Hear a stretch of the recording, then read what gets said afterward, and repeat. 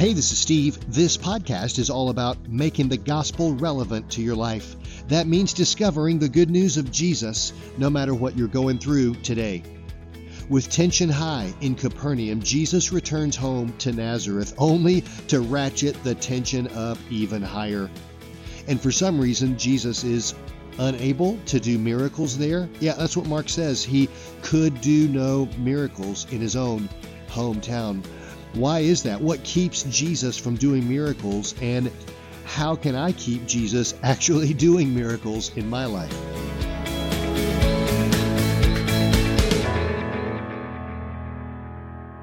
Tension had been really high in Capernaum, and Jesus traveled home. His hometown wasn't Capernaum. His hometown was what? Nazareth. Jesus is from Nazareth, and so he decides to travel home. I don't know if he traveled home because the tension was high, but he definitely left the tension. I mean, the crowds had been following him everywhere, pressing in all around him, and no matter what he did, he couldn't get anything done, it seemed like, other than just ministering to people. Couldn't eat, couldn't hardly sleep because of so much ministry being done. And not only that, but the religious leaders decided they hated him, and they were pressing in harder and harder, pushing back on him. And in fact, they had decided to start plotting to kill Jesus there in Capernaum. So the tension was really high. And Jesus and his disciples, they leave that town and they head over toward his hometown of Nazareth. Nothing like going home, right? I mean, maybe he wanted to get home and have a home-cooked meal. And maybe he wanted to catch up with his mom, his brothers, his sisters. Maybe he just wanted to get some, home time, sleep in his own bed and feel like home again. So he goes home. And then later, on the Sabbath day, Jesus does what he always does. Wherever he is, he goes to the synagogue. And that's where it happened. Yeah, something really majorly changed around Jesus on the Sabbath in the synagogue in Nazareth. Yeah, a major flip took place. He goes there and, he's reading from the scroll and teaching like he always does in every synagogue on every Sabbath. But then Mark tells us in verse 2 of chapter 6, he says, many who heard him were amazed. And they asked, where did he get all this wisdom and the power to perform such miracles? Now, he had performed no miracles at this point in Nazareth so far, but they knew the stories. They had heard the stories of what Jesus was doing in all the other villages around Galilee. And so Jesus is there teaching, and they're astonished, right? Everywhere he goes, it's the same responses everywhere. Everyone's amazed at Jesus's authority. What's the word for authority here? His exousia, that's right, his divine supernatural authority. Everyone's astonished and amazed at him. This doesn't look like anything changes. But then look at the very next sentence. It's like night and day. It says this, then they scoffed. He's just a carpenter, the son of Mary and the brother of James, Joseph, Judas, and Simon. And his sisters live right here among us. They were astonished and amazed?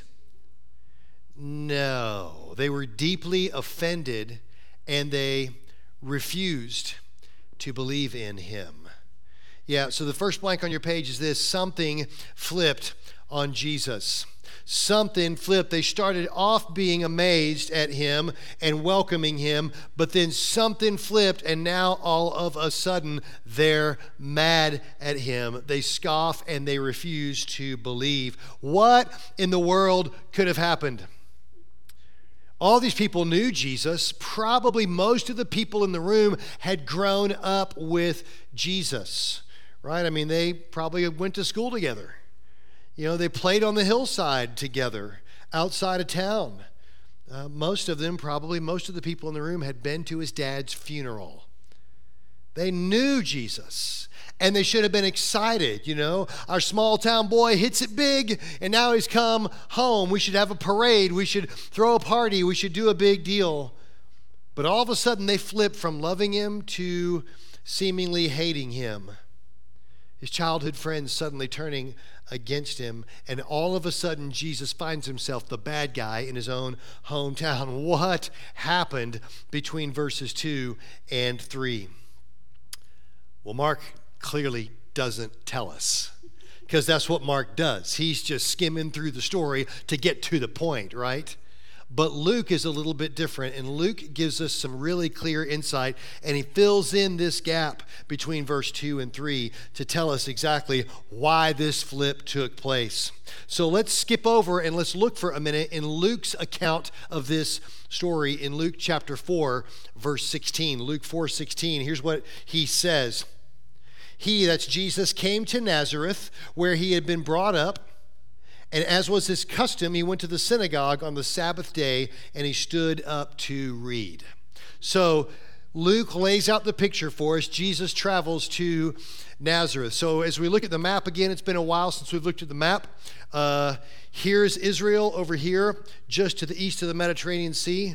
Most of Jesus' ministry up here in Galilee. You can see Jerusalem down here in the southern part of the country. Israel kind of extends down in a V below this, but when you're watching the headlines right now, the attacks in Israel that are coming from the Gaza Strip.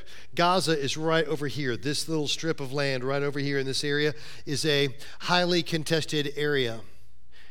The people that live in this little strip pretty much all believe that the Jewish people, the Israelites, are illegally, unlawfully, immorally occupying their land. Now, they got nothing to base that on. There's no genealogical evidence. There's no historical evidence that that's true. But that's what they believe. They believe it's their land, rightfully their land, even though the UN has said differently since 1947. So remember, Israel was a nation all the way through the Roman occupation up until 70 AD. Right after Jesus came and went, there was a Jewish revolt, and the Romans got tired of it, and they obliterated Israel. They expelled a lot of the Jews from the area, and Israel ceased being a nation, much like was prophesied. Right? It no longer was the central focal point for the world to worship in spirit and in truth. Why? Because Jesus became the focal point of worshiping in spirit and in truth. So we don't need Israel anymore. We don't need Jerusalem anymore. We don't need the temple anymore. So all that went away, and Israel was not a nation at all. There was no such nation, geographical nation, called Israel for 2,000 years, all the way up until 1948, right after World War II. The Holocaust had just happened, and all the nations agreed, man, the Jews need their own home, to just some way to pay them back for what just happened. And so they reestablished Israel as a nation, and so they all began to come back. And boy, what a pivotal moment in prophecy. Because Ezekiel tells us that all of the people will return to the land from where all they've been scattered, and then the end will come. Huge deal. I mean, just the reestablishing of Israel puts us squarely in the end times. Amen? Praise the Lord. We're in the end times. We're in the end times. You hear me? We're in the end times. So your three that you're praying for, they need to know Jesus, because he could come back at any moment.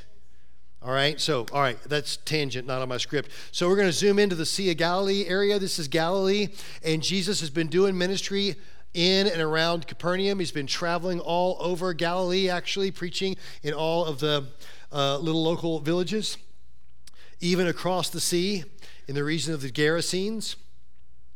But now he travels back home to Nazareth. When you're coming from the airport to go to Capernaum and stay in that region, like we do when we're going over there. We usually stay actually somewhere between Tiberias, right about here, and Capernaum. We stay in that general area on the Sea of Galilee. You have to drive right past Nazareth to get there. It was true in that day, too. You had to go right past. There was a major trade route that went nearby there. Nazareth was kind of built on the back side of that hill, on the north side of that hill, and it wasn't an important place. I mean, nobody really knew much of anything about Nazareth. In fact, you find no writings in any historical literature, either biblical or extra-biblical, at all about Nazareth up until this time. because nobody cared. It's just a little bitty small backwoods town. It's up in the hills, out of the way, at the most about 500 people living there at the time of Christ. So it's just a little bitty small town where everybody knows everybody. It's the Ellijay of Israel is what it is. All right, so it's a little bitty, non-important backwater town, literally on the north side, on the back side of the hill here, that Jesus is returning to. And so it says that he goes there, and then on the Sabbath day, he goes to the synagogue. So, by the way, here's a picture of Nazareth. Let me just show you. So we stood on the hill looking south. At the back side of that hill, it's the same hill, and that's that ridge that you saw on the map just a minute ago. And today, Nazareth is kind of a big area. It was kind of vacated for a while, then they resettled it, and now it's grown to be a pretty sizable town. And Jesus goes to the synagogue in Nazareth. So you can't really make it out in the picture, but Fote, my friend there, showed me from this hillside that right over here in this area, you can see, in fact, this might be it right here, you can see a synagogue there today built on the ruins of the one that was there in Jesus's day. So that synagogue is still in the same place today as it was right there on the hillside as it was in Jesus' day. So Jesus goes to the synagogue there on the Sabbath day, and when you go to the synagogue, you pretty much know what to expect. Synagogue is like church. They kind of have the same basic rhythm of everything that they do each time. So they go into the building, and it's not kind of normally churches are either kind of fan-shaped in their main auditorium or they're kind of rectangular. A synagogue is square-ish. It may be octagon-ish. And instead of somebody at the front of the room leading everyone else, the leader would stand in the center of the room, and everybody else would line the walls all around him. And so the crowd surrounds the person in the middle. They come in, and they would pray the Shema together. They would recite the Shema. It's prayer from Deuteronomy. Hear, O Israel, the Lord our God, the Lord is one. So they would pray that together, and then they would sing a song. And then what would happen is either the local rabbi would read from the scroll and comment, preach, or a traveling rabbi would be in town and would read and preach, or an honored guest would be asked to read and to expound upon the scriptures. And so that's, I'm sure, exactly what happened. They sang the song, and then Jesus, standing in the middle, he reads from the scroll, and then they would close the scroll and return it to the attendant, as you'll see Jesus doing, and then the teacher would sit down in line with everybody else and would teach from a seated position. Afterwards, they would sing another song and pray and be dismissed. So it wasn't too different from what we're used to here. And Jesus was used to being in a synagogue, and he was used to preaching, right? He would travel around and he would preach the same message everywhere he went. This is the way rabbis worked in Jesus' day. Each rabbi had their own message, their own Holy Spirit, they believed, inspired message that they had been given. We might say it's their dissertation.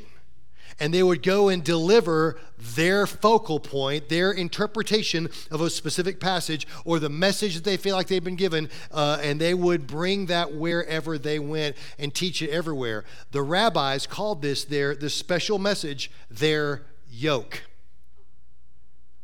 And so when they're teaching, they are giving you their yoke. Some yokes are heavy and some yokes are light. So when Jesus is talking about the yoke, that's what he's talking about, the rabbis giving their message. And Jesus' yoke is different from everyone else's. He says that you may have heard some heavy ones, some judgmental ones, some bad news ones. He says, my message, my yoke is light. And here it is. It's in Mark 1. Mark tells us what it is. He says this, the time promised by God has come at last. The kingdom of God is near. Repent of your sins and believe in the good news. Believe the good news. This is Jesus' yoke. It's his message. His whole purpose so far has been to travel around and to preach and prove. He wants to get this message out there that the kingdom of God is near, so repent, turn to God. He wants to bring the good news because all of the Jewish people were very well acquainted with the bad news. You know, they really, really understood that even though God had made all of us in his image to look like him, act like him, talk like him, and to represent him in this world, that we had rebelled against his design. Right? Because God is good, but we rebelled against his goodness. We agreed with the accuser that God wasn't really worthy of being God, and that we could make better gods than him. And so we rebelled against him, against everything good, and we became evil, right? We decided that we could be better gods, so we became traitors against the one true king. And the wages of our traitorous sin is death. We all have the punishment of death coming because we are sinners. God's anger builds at the rebellious traitor, and that's all of us, and that's the bad news, and we all know the bad news, but the good news is that God loves us so much that he sends his chosen one. He sends the Messiah to come and deliver his people from their sin, to rescue them and to restore them, to make them right with God. The Messiah, God in the flesh, comes and he sacrifices his life on the cross, and he pays the penalty that we owed. He had no sin of his own to pay for, so he dies in our place. He pays off our debt to the king, and he goes to the grave, and he rises 3 days later, leaving all of our sin in that grave. And now he brings life to us so that we can live in fellowship with God and be recognized by him as being innocent and clean, no longer carrying that traitorous, rebellious sin. That should deserve an amen right there. That's what Jesus does on our behalf. And so he's preaching that kingdom of God that he's bringing is near. So repent. But today, on this particular Sabbath, Jesus stands in his own childhood synagogue there in his hometown of Nazareth among friends and family. And let's look at what Luke tells us happens next. In verse 17, it says, the scroll of the prophet Isaiah was given to Jesus. Now, I got to believe that there's no way that this could possibly be a coincidence. Because the scroll of Isaiah isn't just, containing prophecies about the Messiah. It's like the key prophecies about the Messiah. The main ones are right there in Isaiah. Isaiah is the prophet of the Messiah. And so I cannot believe that this was just a coincidence. I don't know if it was prearranged. I don't know if it was today's Isaiah Day in the synagogue. We have it on the calendar. Every year we do it, so Jesus wanted to be there for that. I don't know what the deal was, but I do believe the Holy Spirit lined it up so that this would be the scroll put into Jesus' hands on this day. So Jesus opens up the scroll of Isaiah, and he found the place where it was written. And here's the words that Jesus reads to the people. Ready? It says this: the Spirit of the Lord is upon me, because he has anointed me to proclaim good news to them. He has sent me to proclaim liberty for the captives and the recovering of sight to the blind, to set at liberty all who are oppressed, to proclaim the year of the Lord's favor. Listen, this is just not a prophecy about the Messiah. These are the words of the Messiah. This is literally the messianic arrival statement. Hundreds of years earlier, Isaiah the prophet said when the Messiah gets here, he will stand and say these words. And so Jesus in the synagogue is announcing the arrival of the Messiah, and you better believe there was tension in the room. Everybody there knew full well the meaning of this passage, and they heard the stories of Jesus traveling and teaching and doing miracle after miracle. And so you better believe there was tension in the room, and I don't think it was good tension, because they knew this guy. They knew Jesus. They grew up with him, and they knew he was going around doing all these things, but he didn't go on to seminary. He didn't study under some famous rabbi. He just finished elementary school. And this is the guy I hired to do the addition on my house. Right? This is the guy I hired to make me a kitchen table. Are you kidding me? So he's been doing all this stuff. There's a lot of buzz about Jesus, and now he reads this statement. You got to be kidding me. So you better believe everybody was on the edge of their seat. What is he going to say next? Tension in the room. And verse 20 says this, that he rolled up the scroll and he gave it back to the attendant, and then he sat down. And look at this. The eyes of all in the synagogue were fixed on him. Tension in the room. And here's what he said to them next. In my mind, it gets real quiet. Silence in the room. And it's in that quiet, apprehensive moment. He says, today, this scripture has been fulfilled in your hearing. Isaiah said that the Messiah would utter these words, and I just did. There's no other way to interpret what Jesus is saying here. The next blank on your page is that Jesus asserts himself as the Messiah. This is contrary to everything we've seen him doing so far. So far, whenever he heals somebody, what does he do? He's like, oh, you can see me. Shh, keep it quiet. Don't tell anybody. Or somebody, he's a paralytic. Is like, great, shh, keep it quiet. Just between me and you. Don't tell anybody, right? That's what he says over and over and over again. Keep it on the down low, just us. And is that what they do? No, they receive the blessing from Jesus, and the first thing they do is disobey Jesus. They go and they tell everybody they can what Jesus just did for them.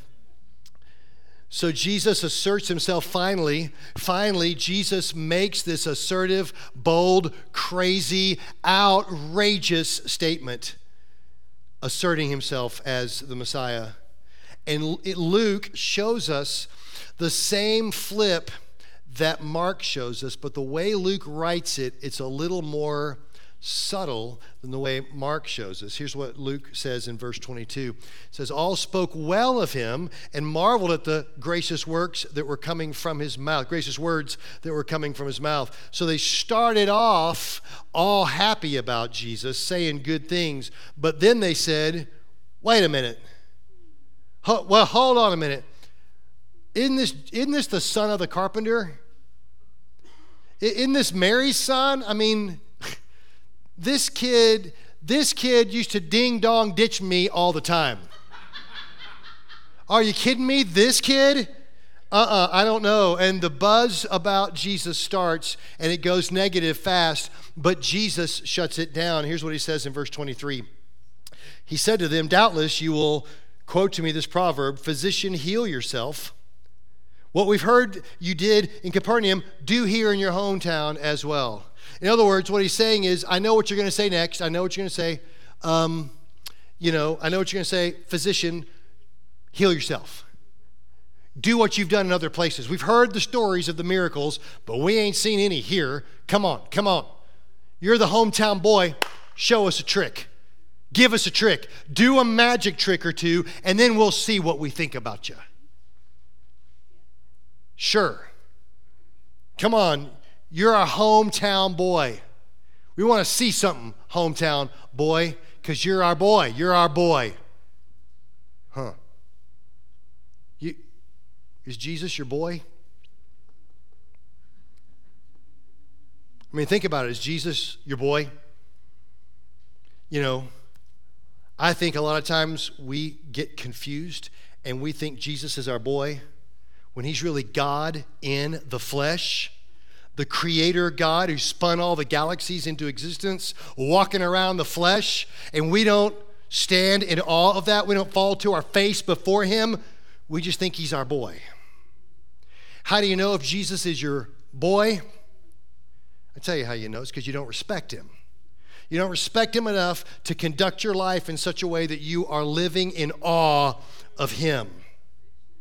You don't lay your life down saying, I want to be whatever you want me to be. I want to surrender myself to you, and I'm gonna build my marriage the way you call me to build my marriage. I'm gonna build my finances the way you call me to build my finances. I'm gonna build other disciples the way you call me to build disciples. I'm just gonna sacrifice my life and do it the way you say it. That's somebody that loves and trusts and respects, who is building an abiding, deep walk with Jesus. That's what that looks like, but that's not what we do. No, instead what we do is we build our lives the way in the heck that we want to build it. We want to make whatever disaster we feel like making. And then when it all comes crumbling down, we want our boy to show up and clean it up. Come on, boy, clean up my mess. And then get out of the way so I can go back to making another mess. That's when Jesus is your boy. Whew. I feel like we American Christians have fallen into this trap of making Jesus our boy and not our master. You know, Paul always writes, you guys studied it in the youth group recently. He always writes and he signs into his letters. He's saying, I'm Paul, I'm a servant of Christ. And the English cleans it up. The word he actually uses, I'm a doulos of Christ. And that word doesn't mean servant, it means slave of Christ. I am owned by him. The word is Adonai, and it literally means Lord or owner. And I think that we think he's our boy, not our Lord. We think he's our boy, not our master. That is the definition of a hard heart. Am I making sense? Am I tracking? Yeah. Are you with me? So, he goes on in verse 24 to the hard-hearted. He says, truly I say to you, no prophet is acceptable in his hometown, but I tell you the truth, there were many widows in Israel in the days of Elijah. You know, when the heavens were shut up for 3 years and 6 months, and a great famine came over the land, and Elijah was sent to none of them, but only to Zarephath in the land of Sidon, to a woman who was a widow. And there were many lepers in Israel in the time of the prophet Elisha, and none of them was cleansed, but only Naaman the Syrian. We read this today and go, what? What are you talking about? Yeah, I'm going to boil this all down. He's talking about hard-hearted Israel. And because they persisted in their sin, persisted in their hard-heartedness, persisted away from God, God allowed a famine to come on the land.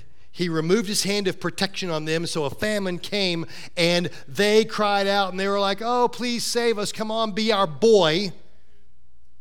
But they didn't want to surrender their lives to him, so he let them suffer. And instead of sending assistance to his people, the Jewish people, he went to the Gentiles. Instead of sending his assistance to the lepers, because they were hard-hearted, he went to the Gentiles. What Jesus is saying to them is this, it's the next blank on your page, God moves on from hard hearts. God moves on.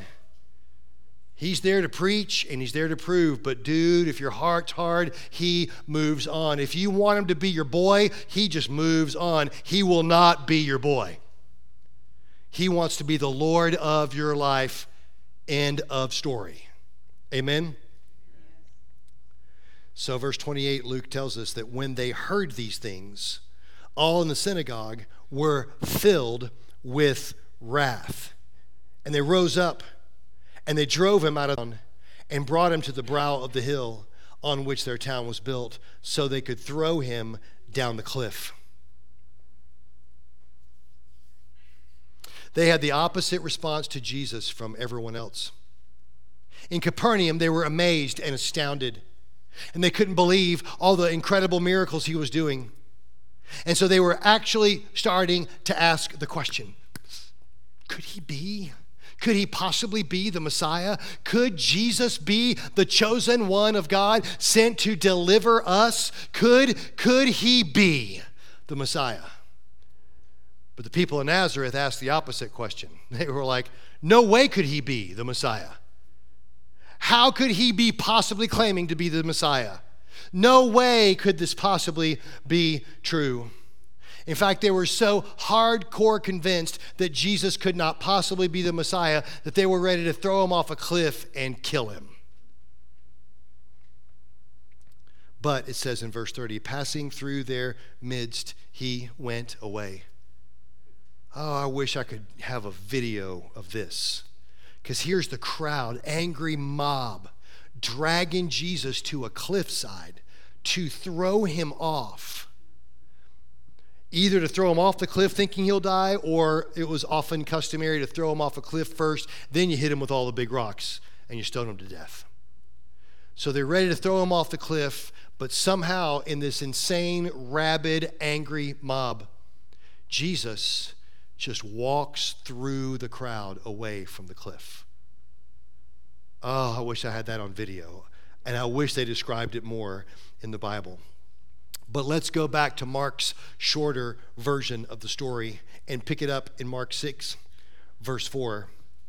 Jesus says to them, that's the disciples, a little later, he says, a prophet is not without honor except in his hometown and among his relatives and his own household. A prophet's not without honor. He's got honor. He's honored wherever he goes except when he goes home. And what I find to be fascinating is the next verse and a half. Mark says this, Jesus could do no mighty work there, except that he laid his hands on a few sick people and healed them. And he marveled because of their unbelief. Everywhere Jesus has gone, people have marveled at how astonishing his exousia is. But here in Nazareth, Jesus is the one marveling at their unbelief. And I got to ask the question. It says he could do no mighty work there. They were so unbelieving he could do no mighty work. So you read the story of Nazareth, and we don't know how long from the time he arrived in Nazareth until Sabbath. There's obviously a gap there, maybe a couple of days, 2 days, 3 days. We don't know. But read the story. There's no miracles there. And then afterwards, no miracles. Except for, some insignificant seeming ones. He laid hands for healing, not much. In other words, there's really nothing to write home about when it comes to Nazareth. In fact, that's the next blank on your page. Nazareth has no stories to write about. So I got to ask the question, did Jesus' power just dry up in Nazareth? Okay. Is Jesus like Santa Claus in the movie Elf, where everybody has to have the Christmas spirit and sing the same song together at the same time so that Santa will have enough Christmas spirit to do what Santa does? Is that the way Jesus is? Come on, help me out. Is that the way Jesus is? Does Jesus' power depend on me? Jesus is God in the flesh. And I refuse to believe that somehow I can turn off the spigot of miracles in Jesus' power. I refuse to believe that I got that kind of control over God. So what's going on here? I started doing some research and I began to read some of what the theologians said, and they resoundingly all say the same thing, that when we read this passage, that he could do no mighty work there because of their unbelief, we attribute his ability to their belief level, and that's the wrong way to read this.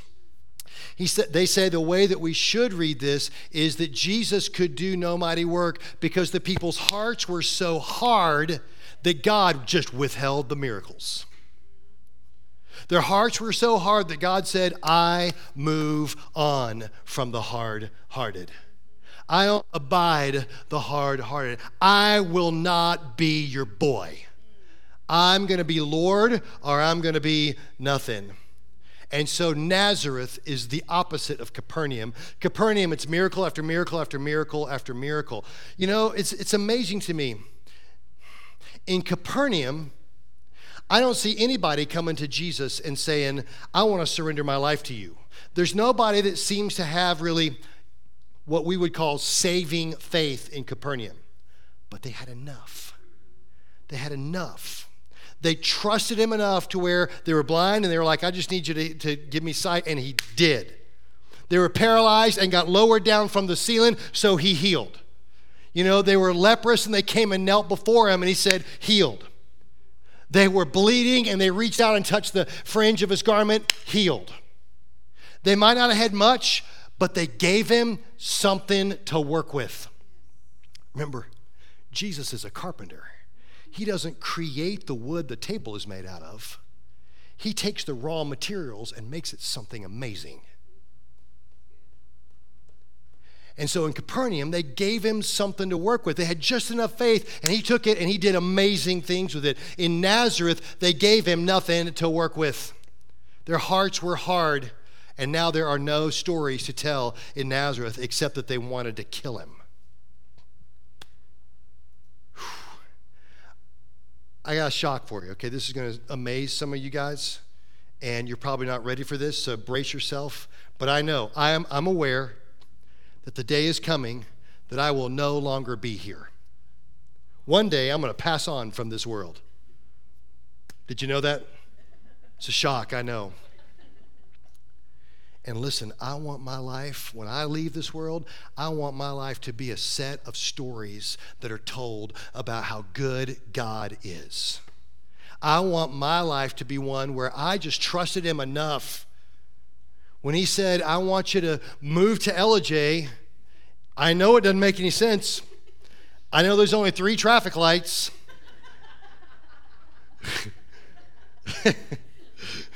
Listen, he and I fought about that for a while. I know there's nothing there and no reason there, but that's where I want you to go. I want it told that Steve obeyed, and look what God did. Amen. You know, I think about the time when we as a church didn't have a home. You know, we were meeting in the movie theater, then in the school, and we were getting kicked out of the school, you know, and we didn't have a home. And this building came available, but at a ridiculous price. It would be ridiculous by today's real estate standards. And we were like, thanks, don't call us, we'll call you. And we walked away from that offer. They came to us and offered us, you know, we want you to buy the building. And we said, no, thank you. We can't afford it. But miraculously, we prayed about it, and miraculously, the price came down by 2/3 over an amazing short course of time. But still, even though it came down to something that was absolutely reasonable, we had to raise money very abruptly to get into this building in the first place. And they said, it's going to cost you, if you're going to do this, it's going to cost you $110,000 just to get in. And we said, well, we've never raised any money before. Our church, as a church, we've never seen $110,000 before. And they were like, yeah, but you got to come up with it real fast, like in 6 weeks. You got to come up with it in 6 weeks. And we're like, hey, you know. And so I remember it was end of November, beginning of December. It was the worst time of year to ever talk about raising money. And so I stood up in front of our congregation on a Sunday morning, and I said,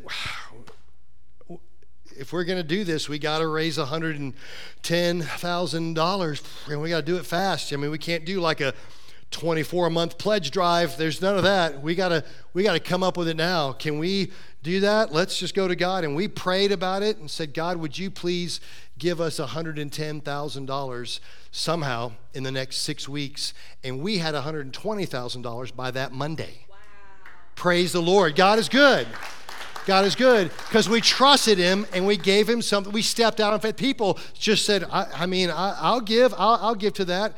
And we stepped out on faith. I remember when that property up on the hill became available. I remember they came to us and said, this property just became available, and you wouldn't believe this. It's beautiful. It's some of the best property in Gilmer County. You need to build a church there. You need to go look at it. And we went up and looked at it, and we were blown away by the view from that piece of property up there. And we said, it's not just the most beautiful, it's the most expensive real estate in Gilmer County. And we said, God, would you please make this possible? If you want us to come, give us a sign, Lord, just give us a sign. So we started doing the research, and we found out that the owner of the property went to church at the Orchard Church. And so I went to her and I was like, you're trying to sell like 60 acres. We really only need like 10. Would you be willing to subdivide that property and give us the best part for really cheap, the topmost part for really cheap? And she looked at me and she said, just draw your lines where you want them on the map and we'll work a deal. So we drew lines and we said to our church, we don't know if we can do this. It's crazy. But the price that she's given us is unbelievable. You can't buy the bottom of the valley for this price, let alone the top of the hill. Can we do this, church? And not only did we buy 20 acres up there, but we paid it off. Own it free and clear. Praise the Lord. It's because we gave God something to work with. We gave him something. We just stepped it up and started saying, well, let's just do something because we want to see you work, God. We want stories to be told, and now I'm telling stories of how good God is. So there's another one coming. There's another one coming. In January, we're going to start aiming full on for putting a building on that property up the hill. Praise the Lord. Praise the Lord. And so I'm telling you, I kind of wish we'd have started, a few years ago when it should have been a ridiculously expensive building. But due to our economic situation today and the values of all that junk, it is unbelievably expensive. But it's only going to get worse. So why wait it out? So in January, we're going to start showing pictures. We don't have the pictures yet.